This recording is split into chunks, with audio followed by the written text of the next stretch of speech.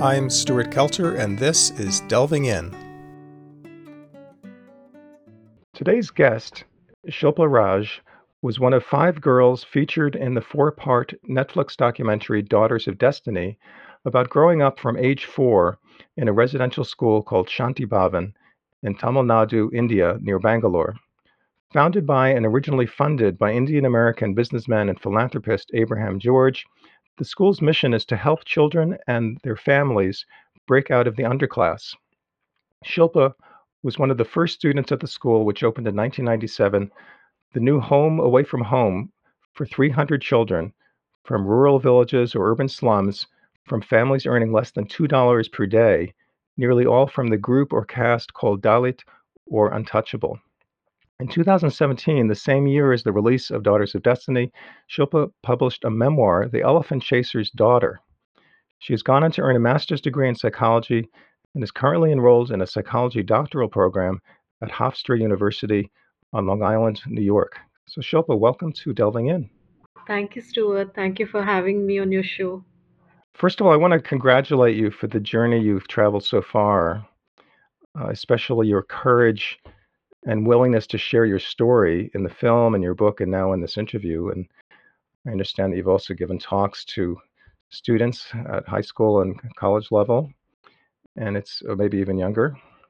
And it's really an impressive feat. It's one of the things I'm most impressed in life is when someone is able to not only grapple with their suffering, but turn it into something that helps other people.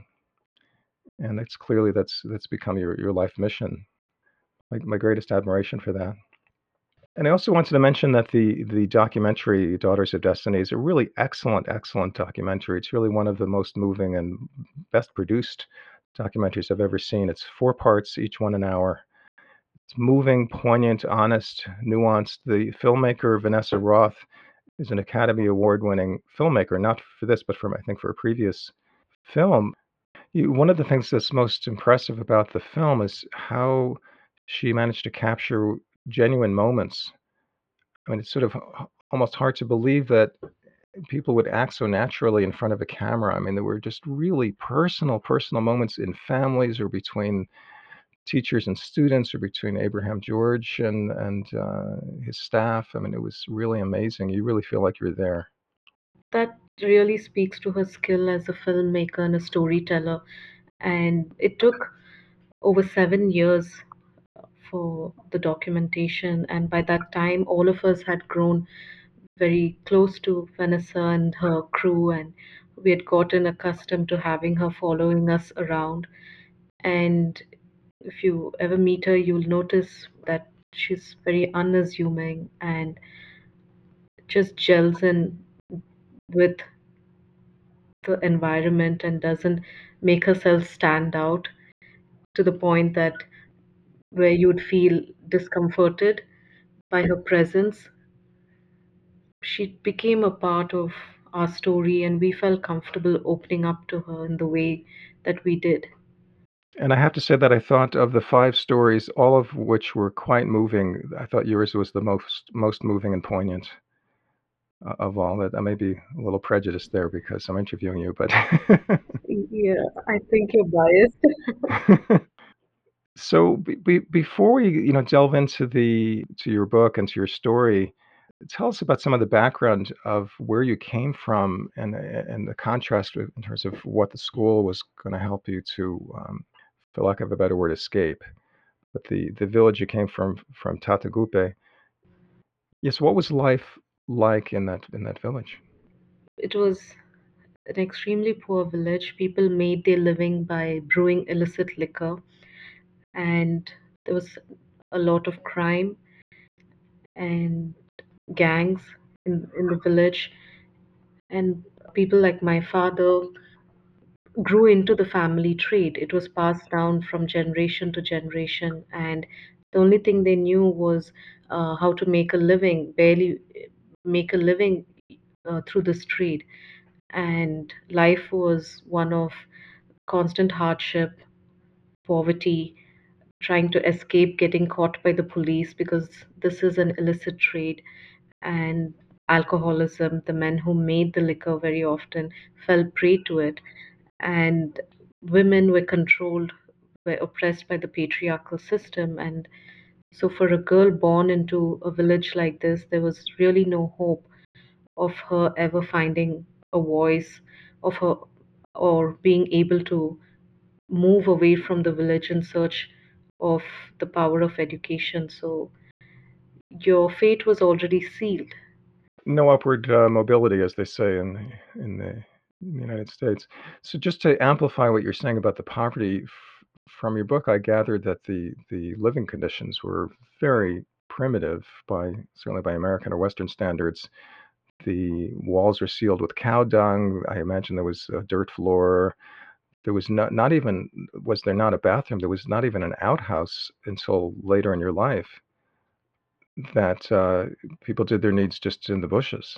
I mean, this is really something I think that would be hard for an American, even a impoverished American, to fathom. It's really a whole different standard of living. It's the way of life. It's the way of life in rural villages in India where you have you barely have means to get by and you live in the simplest of ways. And then the title of your book, "The Elephant Chaser's Daughter," that's not a profession Americans are familiar with. Yes, most Indians too. I often get asked, what does the title mean? So, my village is located in a forested area in southern Karnataka, and men like my father who are recruited by the forest department, men like them go out at night to chase away the wild elephants that encroach upon the sugarcane plantations and often on enter the villages. So they are a nuisance, and men like my dad are my father are trying to keep the villagers safe. And how do you chase an elephant? They would use local fireworks to just scare them because elephants are scared of the loud sounds. Sometimes you'd also use tranquilizers to catch the elephants, and they brought to the local zoo. So one last question before we sort of go back to the beginning of your story, and that's you decided after graduating Shanti Bhavan, which means a haven of peace, that you decided to stay another year after graduating to write your memoir. And I'm very impressed that you did that. And I'm also very impressed with Abraham George and the administration for allowing that because every student, I'm sure, takes up a bed and takes up some resources. So they must have really believed in your project and wanted to support it. Yes, that is the power of this community and the beauty of Shanti Bhavan, where the teachers and the caretakers, and you have Dr. George and Ajit and the administrative team, they really invest in each one's dream. And I myself, I didn't know that I could be capable of writing a book and getting it published. They have been this phenomenal support system behind me and helping me move forward. And it's impressive that you wrote it in a year. Actually, no, I took 7 years. Oh, okay. That's more believable. Yeah, I took 7 years. I was in and out of college as well. And it really takes time to process what had happened to you and how you'd come to be where you were. Absolutely. Of course it does. So going all the way back to when you entered the school at 4 years old, what do you remember about the selection process to be accepted? Both in general and also for you personally. I have distinct memories as I have shared in my book. I do remember the day the Jeep came into my village. I remember the parts of the tests that were done. I remember having to identify the coins, currency that was placed in front of me. And I remember my drive to the school because I had never traveled in a car before. And it was a pretty long drive, and just it was so exciting for a 4-year old who'd only been used to village life to be in a vehicle, going into cities, looking at tall buildings and colorfully painted buildings. It was quite an adventure. And I remember reaching the school, arriving there, and my parents being taken into one of the dorms to show the staff wanted our parents to see what the dorm looks like. And I remember looking up at this high ceiling and staring at the rows of bed. It really resembled a hospital. Well, and the fact is that it had beds, right? I mean, back home there were no beds; they were just mats, I imagine. Yeah, all of us slept on the floor. No bed was could be a comfort for a 4-year old who was suddenly who was away from her mom. The first night, it was I was just shocked. I couldn't understand why my parents weren't by my side. The bed was scary to get on and sleep on because of the elevation and the fear of falling down, because this wasn't something I was used to. Yeah, I imagine that you were inconsolable, that it was such a terrifying for a 4-year-old, I think, and to not really understand what the whole thing was about, even though I'm sure you were a bright 4-year-old. And the reason I say that you were a bright 4-year-old is I imagine that the people who came to the village were school psychologists, and they were doing a kind of a mini psychological evaluation to looking for children who had especially good verbal skills. I think that's one thing they probably were looking for, and they weren't just choosing children at random, that's for sure. They did have this a screening process and a well planned procedure for how children would be recruited. So in your book, you talk a lot or write a lot about your parents not being on the same page. I mean, you don't use that expression, but they weren't on the same page about this whole idea of you going. As you describe it, your father was you might say, a visionary in terms of seeing what you could achieve for yourself and for the family to escape poverty, and your mother not so much. We still talk about this. My mother still sometimes brings up the pain. She does talk about how hard it was for her to have her first child, her 4-year-old, taken from her. And she was forced to give me up because it wasn't like my dad wanted her consent, or he wasn't even looking for it. He made the decisions and everyone just had to abide by it. So for me now, looking back and putting myself in my mother's shoes, I don't know if I would be able to do what she eventually was forced to do. I don't know if I would have. I just can't imagine the pain and the trauma that she must have gone through to have her child take. My father did have me taken from her and put into the school. And I've had my now looking back, I have my own doubts about why my father sent me. While he had a vision, I feel I don't know if there was some selfishness in it as well. He probably saw me as the one, the golden goose, the one who was going to bring the whole family out of poverty. And now, with the way he's behaved with me in the recent past, I recognize that he just sees me as the money making machine, and I there's a lot of resentment in that. Yeah, of course, as with complicated human decisions, it could be mixed motives that don't even stay the same from year to year. So there may have been moments when he identified with you and your future success, and other times when he was thinking of it more selfishly. So it's complicated, but I can understand what you're saying, and I think the school required both of them to agree, but I don't think your mother really saw her as having herself as having a voice. It was so ingrained that the husband makes the decisions in that culture. Yes, you passively agree, you passively go along. Exactly. So when you first arrived, how did the other children and the staff seem to you? I mean, once you got over the initial shock.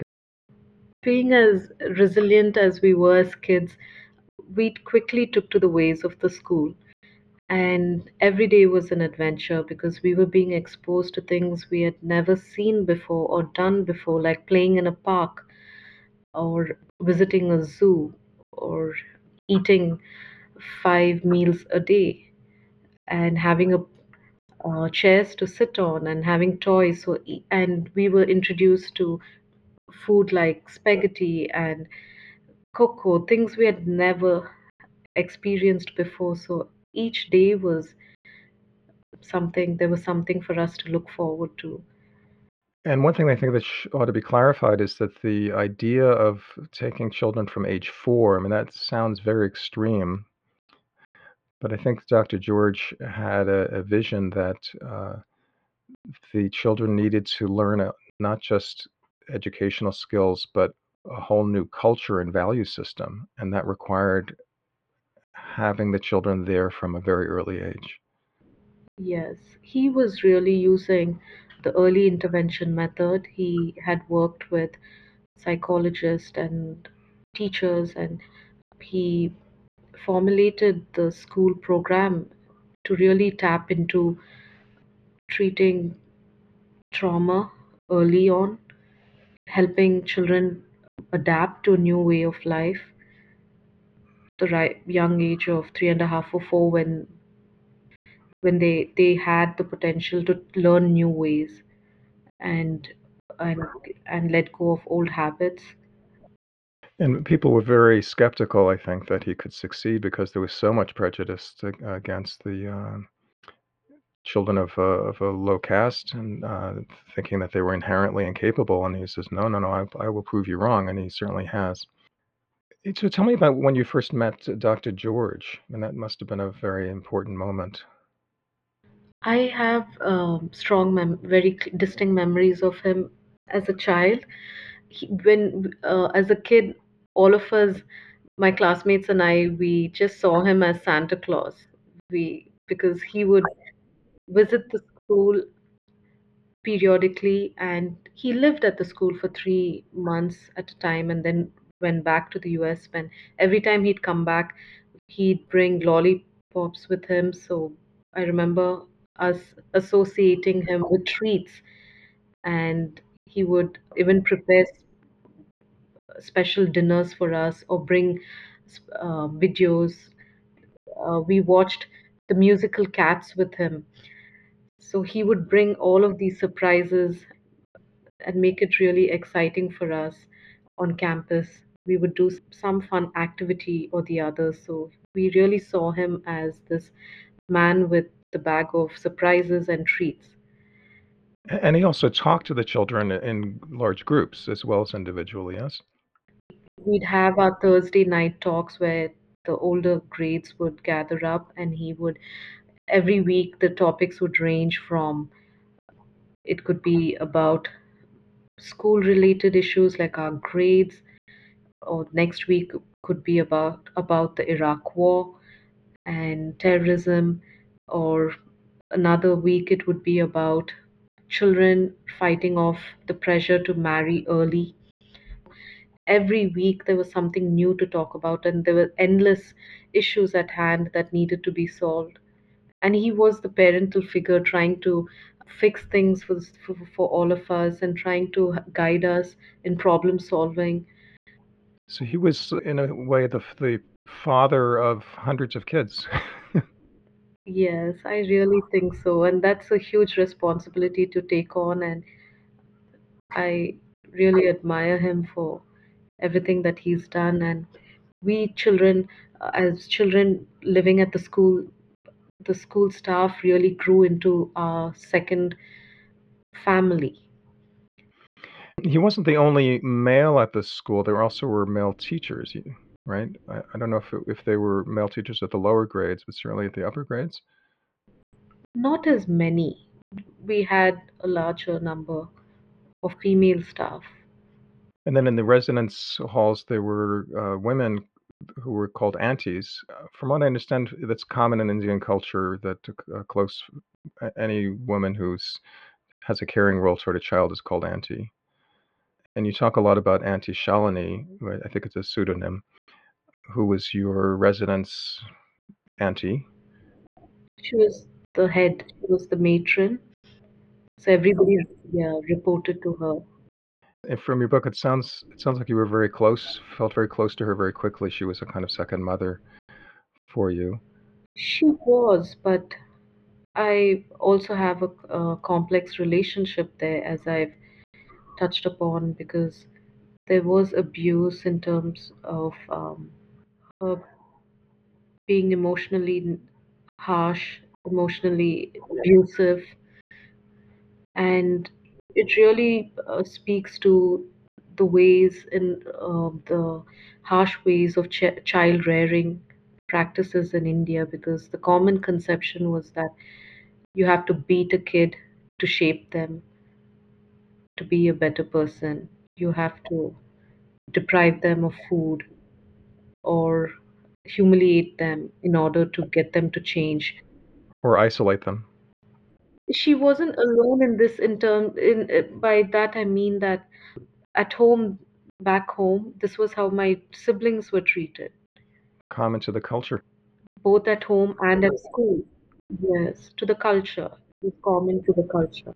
Yeah, so I get the impression that it was beyond what Dr. George would approve of in terms of child rearing.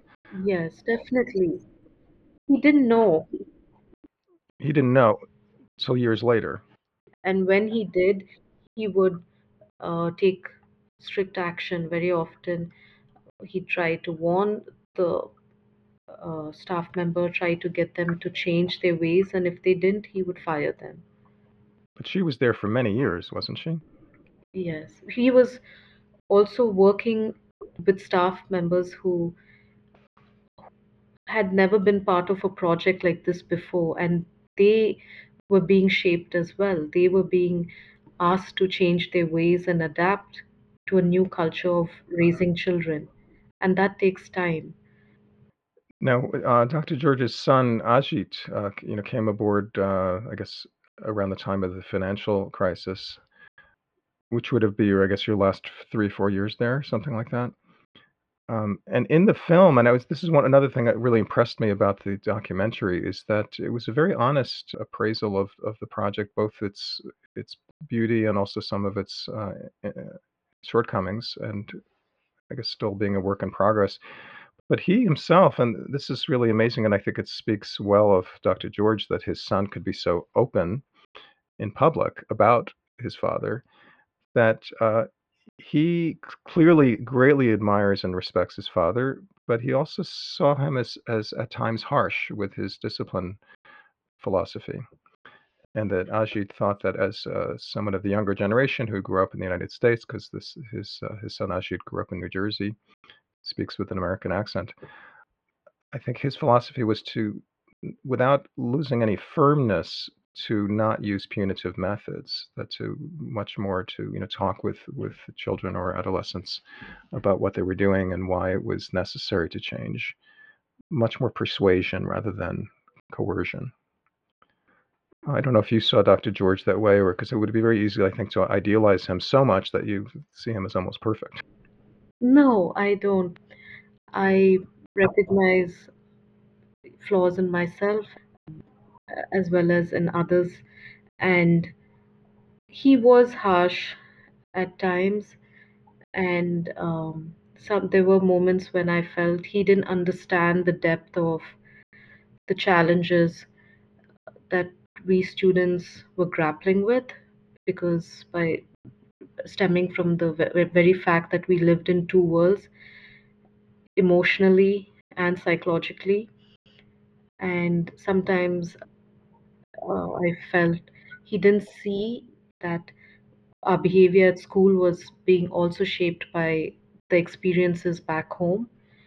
And now that he spends a lot of time at the school, literally, he runs it, and he spends a lot more time compared to what it was like when I was a child. I've seen him grow in terms of his closeness with the children, in terms of his understanding of what they're truly going through, and it's it's been amazing to see. He's always been extremely empathetic, and it's been amazing to see how this has enhanced his relationship with the students. It is amazing, and especially considering that he does not have a psychology background. He was a businessman, I think a Fortune 500 company, very successful. Grew up in India, but then lived in the United States, where he made his fortune, and used that entire fortune to toward the school, probably to the chagrin somewhat of his wife, who had to see him go off to India for months at a time. So it's he's really quite a visionary. And what you mentioned earlier about the two worlds, home and school, he had an understanding that these children needed to be able to adjust to both worlds to a large extent. They need to be able to be at least somewhat comfortable going back and forth. And by back and forth, I mean that the children were home for summer vacation and winter vacation for some weeks at a time. And it just is amazing re-entering that world must have been such a shock. I mean, talk about culture shock. It's the same country, probably not that far.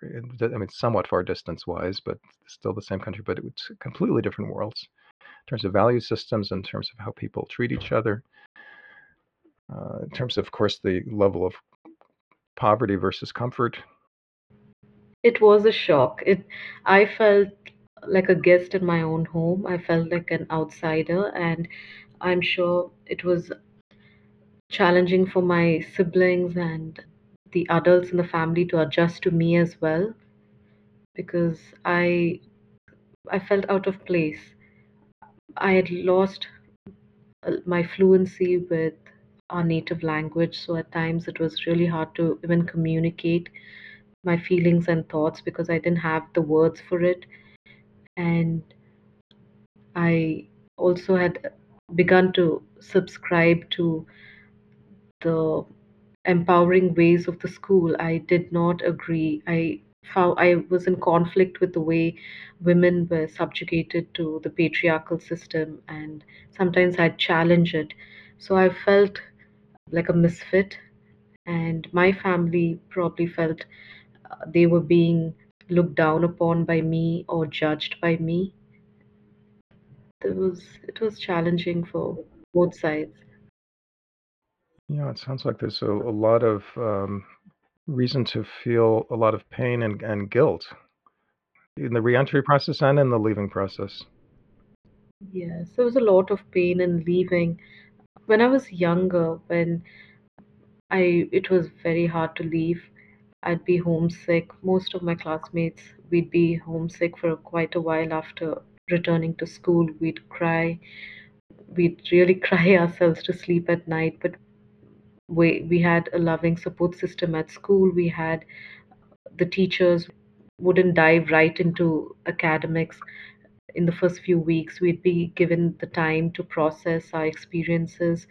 We'd have art classes and dance classes, and we'd sit together as a group, and each one would share about the things they did at home. And that was also the time when the teachers and the staff found out about whether any child had been abused, and they would call the family over and talk to them. So it was an intensive process of adjusting and readjusting.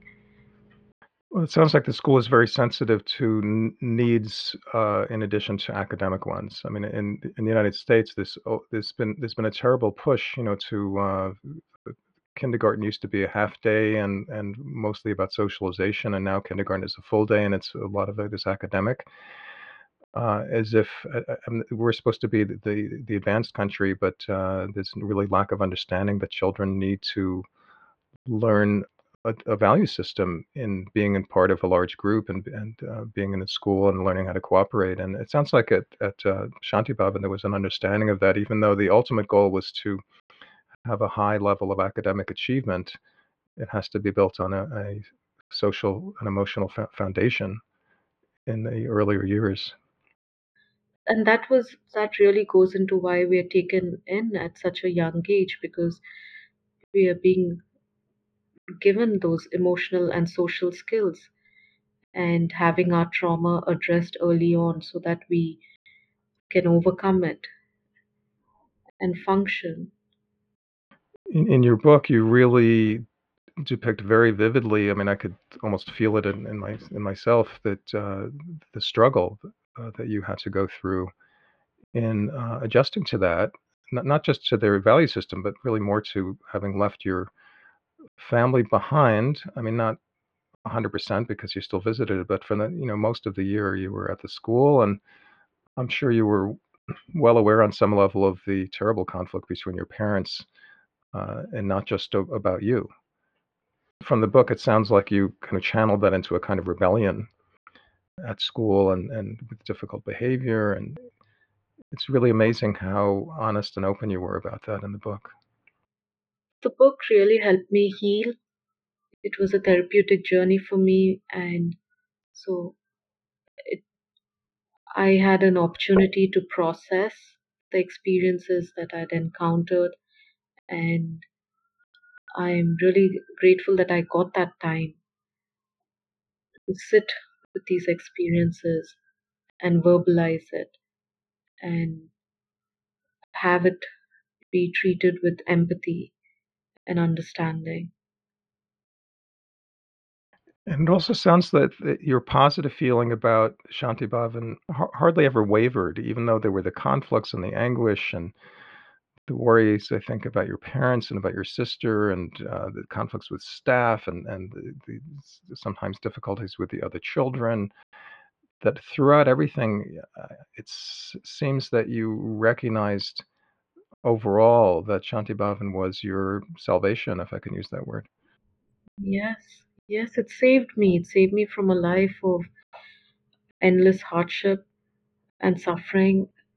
It gave me this community there. The community at Shanti Bhavan grew into my family, and I would turn to this family in the darkest of moments. And I felt in the documentary too, I spoke about how every time I wanted to move forward, the family back at home, back in the village, would draw me back, would pull me backwards. So every decision that the staff took at Shanti Bhavan was directed towards how I could grow professionally and personally. There was so much investment in me in terms of the love and affection, not to forget the financial investment too. And there was nothing being asked of me other than to focus on my studies and aspire for a future. It was a selfless love that I received at the school. As a child, of course, before I could process all of this, I resented that I had gotten these opportunities and why was I being pressured to study? Maybe I just wanted to play in the village. But as I got older, I recognized that this was a life changing opportunity that had just been placed into my lap. Almost like a miracle. Yes, nothing short of a miracle. And I had done nothing to earn it. And that was my one of my biggest questions, that I the guilt that came with having had these doors opened for me and having all these opportunities brought my way when I had done nothing on my own, of of my own making to receive them. Yeah, you were just selected. I mean, I guess there was a lot of luck involved because there are probably millions more children that could deserve to have this chance. Yeah, I kept asking the question, why me? Why was it me? And the staff would say, why shouldn't it be you? Reframe that question. Why shouldn't you deserve a chance to have a good life? So I have a story that's maybe applicable here. There was little girl at a beach, and she noticed that there were jellyfish on the sand, that they were going to die, from dehydration. So she started throwing them back into the ocean. And someone came by and says, "Why are you doing this? Don't you realize that there are thousands, if not millions, of jellyfish all along the shore? You're just going to be able to save a few of them. What does it matter?" And she said, "It matters to this one, the one that I'm throwing back." Such a sweet story. This story also it ties into the individual attention and care that we received at Shanti Bhavan. Dr. George could have taken 50 kids at a time or 100 kids at a time and had a larger impact, but he chose to have smaller groups of children and really give each one the care as parents would do. So the conflict between your family and the school really came to a head when your grandmother wanted to marry you to your uncle, to your mother's brother, which to modern sensibility sounds like incest, but in fact, incest, it's not incest. Incest is a universal concept, but the details are not universal. And I know that in my own family, going a few generations back in Europe, uncles did marry nieces. In biblical law, an uncle can marry his niece, but an aunt cannot marry her nephew. So it's all, very well defined. I think by tradition, Abraham and Sarah were half siblings. Half siblings could marry if it was different mothers, but not if it's different, if it's the same mother. So, but I think in modern India, the higher socioeconomic groups have made that a taboo, and so that was really, not the case for your family. But more importantly, if you had agreed to this marriage, then you would be sucked right back into the village destiny, which speaks to the title of the documentary, Daughters of Destiny. It could easily have been called Daughters Breaking Their Destiny or Overcoming Their Destiny. But the idea that everyone is supposed to live a certain way and that it's preordained and nobody should question it, which I'm sure is part of a way of maintaining an oppressive social order. If you can get the people on the bottom to accept their lot, then you have much less conflict to contend with as an upper class person. Not only did you resist this match, but you had total support from Shanti Bhavan to resist. And it sounds from the book that it came awfully close to happening. I wasn't the only one. There were other classmates too who had their families pressuring them to enter into marriages with relatives, cousins, and we were even scared to tell our parents that we had come of age because the minute they heard that, they'd already want to fix your marriage, and we would be just 13 or 14. And so the school really came in as the mediator, as the conflict resolver. They would not let any parent get away with engaging their child in something that was so unhealthy and destructive to their future. So the school became our protector against our own families.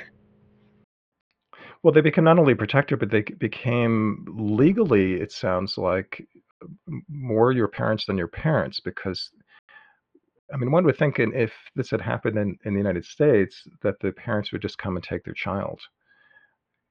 I haven't read the legal contract that your parents signed with their thumbprints because they were illiterate, but I can't imagine it said that they were signing away their parental rights permanently.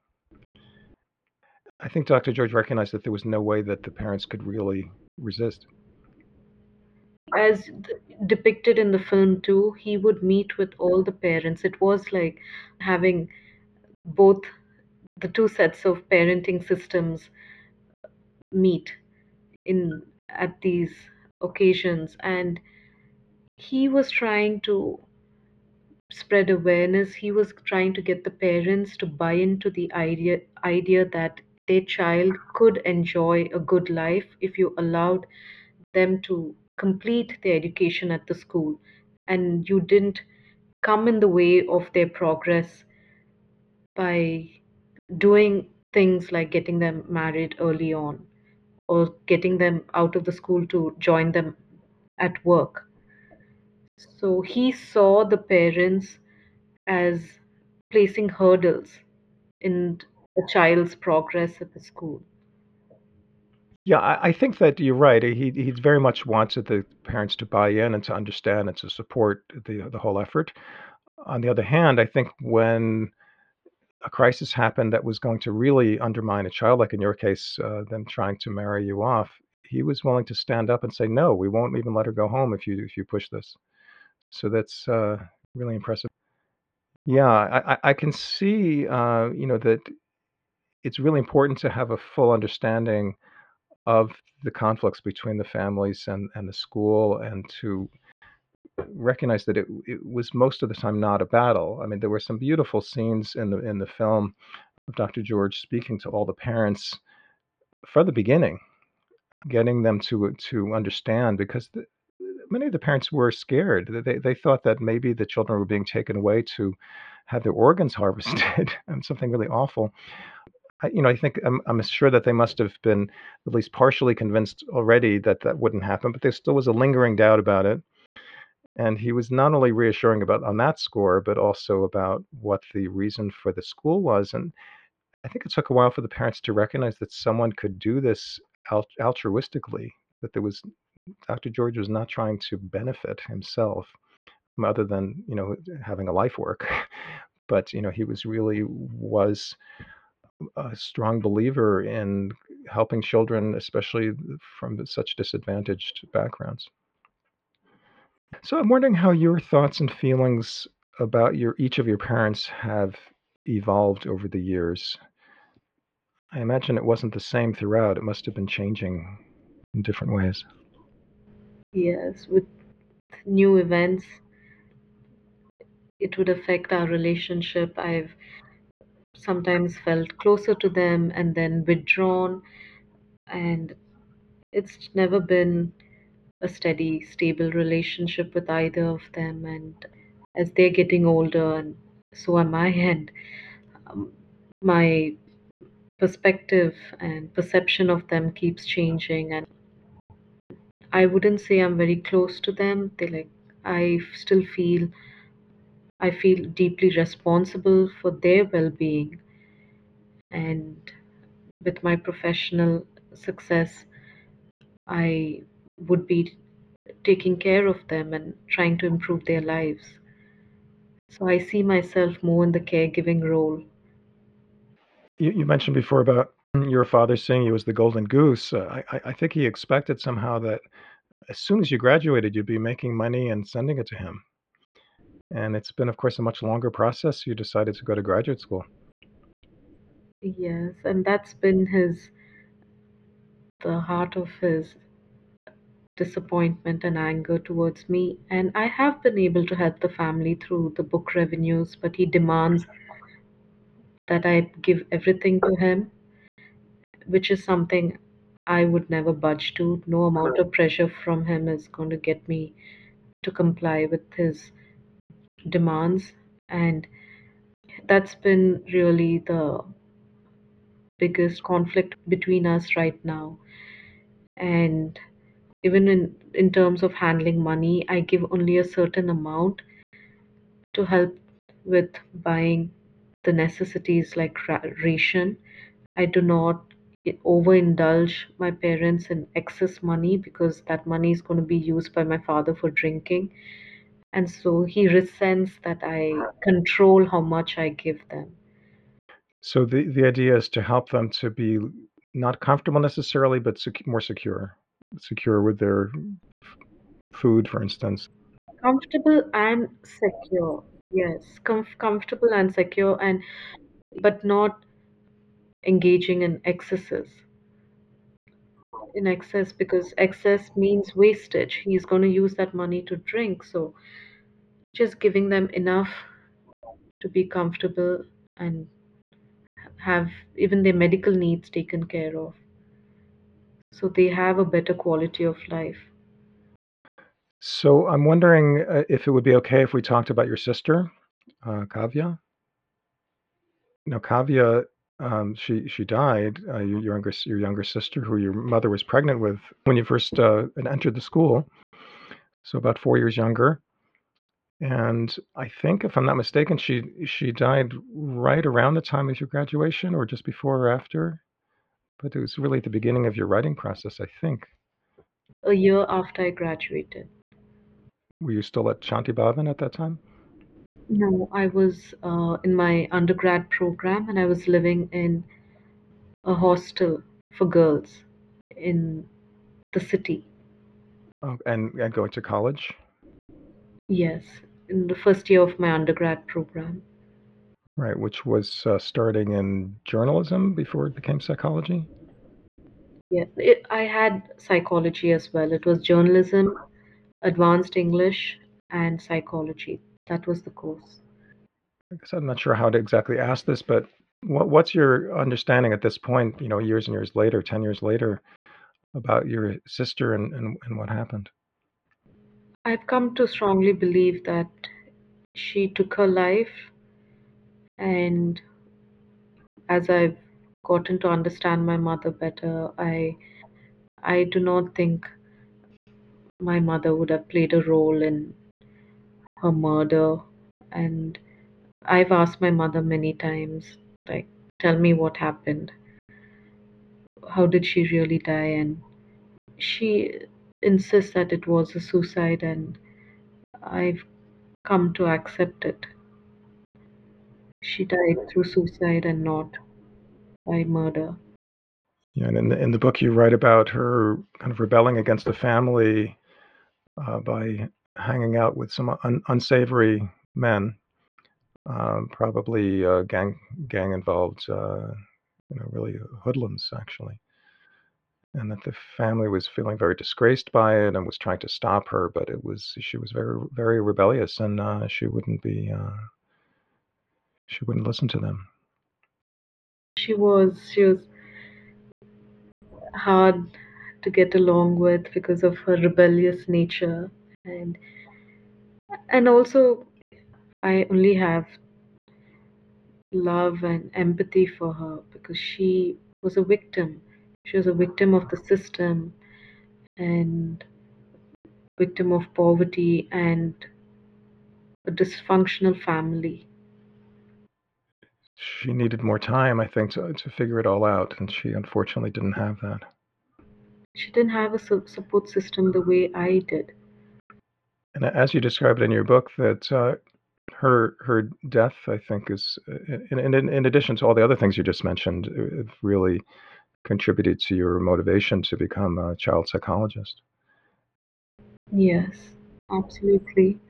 It was an awakening for me, a turning point in my life, because I realized that children like her grow up having really no way out, even emotionally and psychologically, from the constant cycle, the vicious cycle of dysfunctionality that they're born into. They do not have role models. Their parents themselves are struggling with their own trauma, and it's a cycle of intergenerational trauma. I don't know if I mentioned this, but you dedicate the book to her and also to Dr. George. One of the difficulties that with your sister's death is it brings up the whole issue about Shanti Bhavan taking only one child per family, and the reason they do that is because they're trying to spread out, I think, the benefits to as many families as possible. I think hoping that taking a oldest child will have an influence on the younger children about taking education seriously and so on. But as you yourself saw in your own family, it can also lead to tremendous envy by the younger child toward the older one who got to go. How families deal with that envy and jealousy, is it depends on how adept the parents are. It's a very hard decision for the school, and it's it's caused a lot of conflict with our siblings, and that was a big struggle for me throughout my childhood. and I shouldered the sense of guilt of for having been the lucky one to escape while my siblings were still trapped in the system. But that was the price for our education, and now, as we're much older and my classmates have gone on to take up careers and succeed, they have been able to give back to their families and improve their siblings' lives.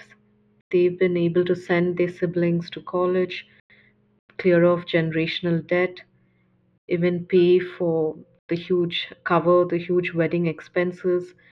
So today I can see that our brothers and sisters are happy and they're grateful that at least one amongst us in the family got a chance to have a better life. And you could see the wisdom in the policy. Yes. And the team really thought through all of this before undertaking a massive project like this. And I only wish there were many more Shanti Bhavans so that hundreds and thousands of lives could be impacted. So in your own family, did your brother take some inspiration from your progress, and has he taken an interest in school, for instance? Yes, absolutely. No, my brother's married now. He has a child and there's a second one on the way, and I've been involved in financially supporting the child and also talking to his wife on things that we could do to ensure that she has a good life, starting right from childhood, trying to tell my parents not to fight in her presence, though she's just one, but telling them to lower their voices when they're shouting at each other because I don't want her to be exposed to that kind of stress right from early on. So I've been able to be a voice of reason and guidance, and I see that it's being valued. So you've really helped to influence the kind of value system of your own family, or at least of your generation. Yeah, which is, Dr. George and Ajit also talked about the cultural values of the school. They saw as being universal values of dignity and respect and humility, and I mean, values that are really cross-cultural. And I imagine also exist in India among less impoverished people, although there are an awful lot of impoverished people in India. For instance, the gender relations, I would imagine, at the upper classes of India are not as nearly as sexist as the lower, and as that's true in any country, I think. So I guess just to finish, your aspiration then is to become a child psychologist and to help children navigate their way through life, through their family and their aspirations. Do you have an idea of what age group? The child and adolescent population, even um, I'd say till 18. So anything below 18. Yes, So the whole span. I see. Okay, yes. good. Well, I wish you tremendous success in the future. You have so much wisdom through hard-earned wisdom about life and about getting through difficulties with one's emotions and with one's family and the wider world. I mean, you have so much to give, and I would feel envious of any child who gets to work with you. So anyway, thank you so much for coming on to Delving In. Thank you, Stuart. Thank you for your time and thank you for giving me this platform to talk about my story. Today's guest was Shilpa Raj, one of 5 girls featured in the 4-part Netflix documentary Daughters of Destiny about growing up from age 4 in a residential school called Shanti Bhavan in Tamil Nadu, India, near Bangalore. Founded by and originally fully funded by Indian-American businessman and philanthropist Abraham George, the school's mission is to help children and their families break out of the underclass. Shilpa was one of the first students at the school, which opened in 1997, the new home away from home for 300 children from rural villages or urban slums, from families earning less than $2 per day, nearly all from the group or caste called Dalit or Untouchable. In 2017, the same year as the release of Daughters of Destiny, Shilpa published a memoir, The Elephant Chaser's Daughter. She has gone on to earn a master's degree in psychology and is currently enrolled in a psychology doctoral program at Hofstra University on Long Island, New York. I'm Stuart Kelter, and you have been listening to the podcast edition of Delving In, originally broadcast on KTAL-LP, the community radio station in Las Cruces, New Mexico. Please visit our website, lccommunityradio.org, and see what KTAL has to offer. We appreciate listener donations to help us stay on the air and to continue to grow in cyberspace.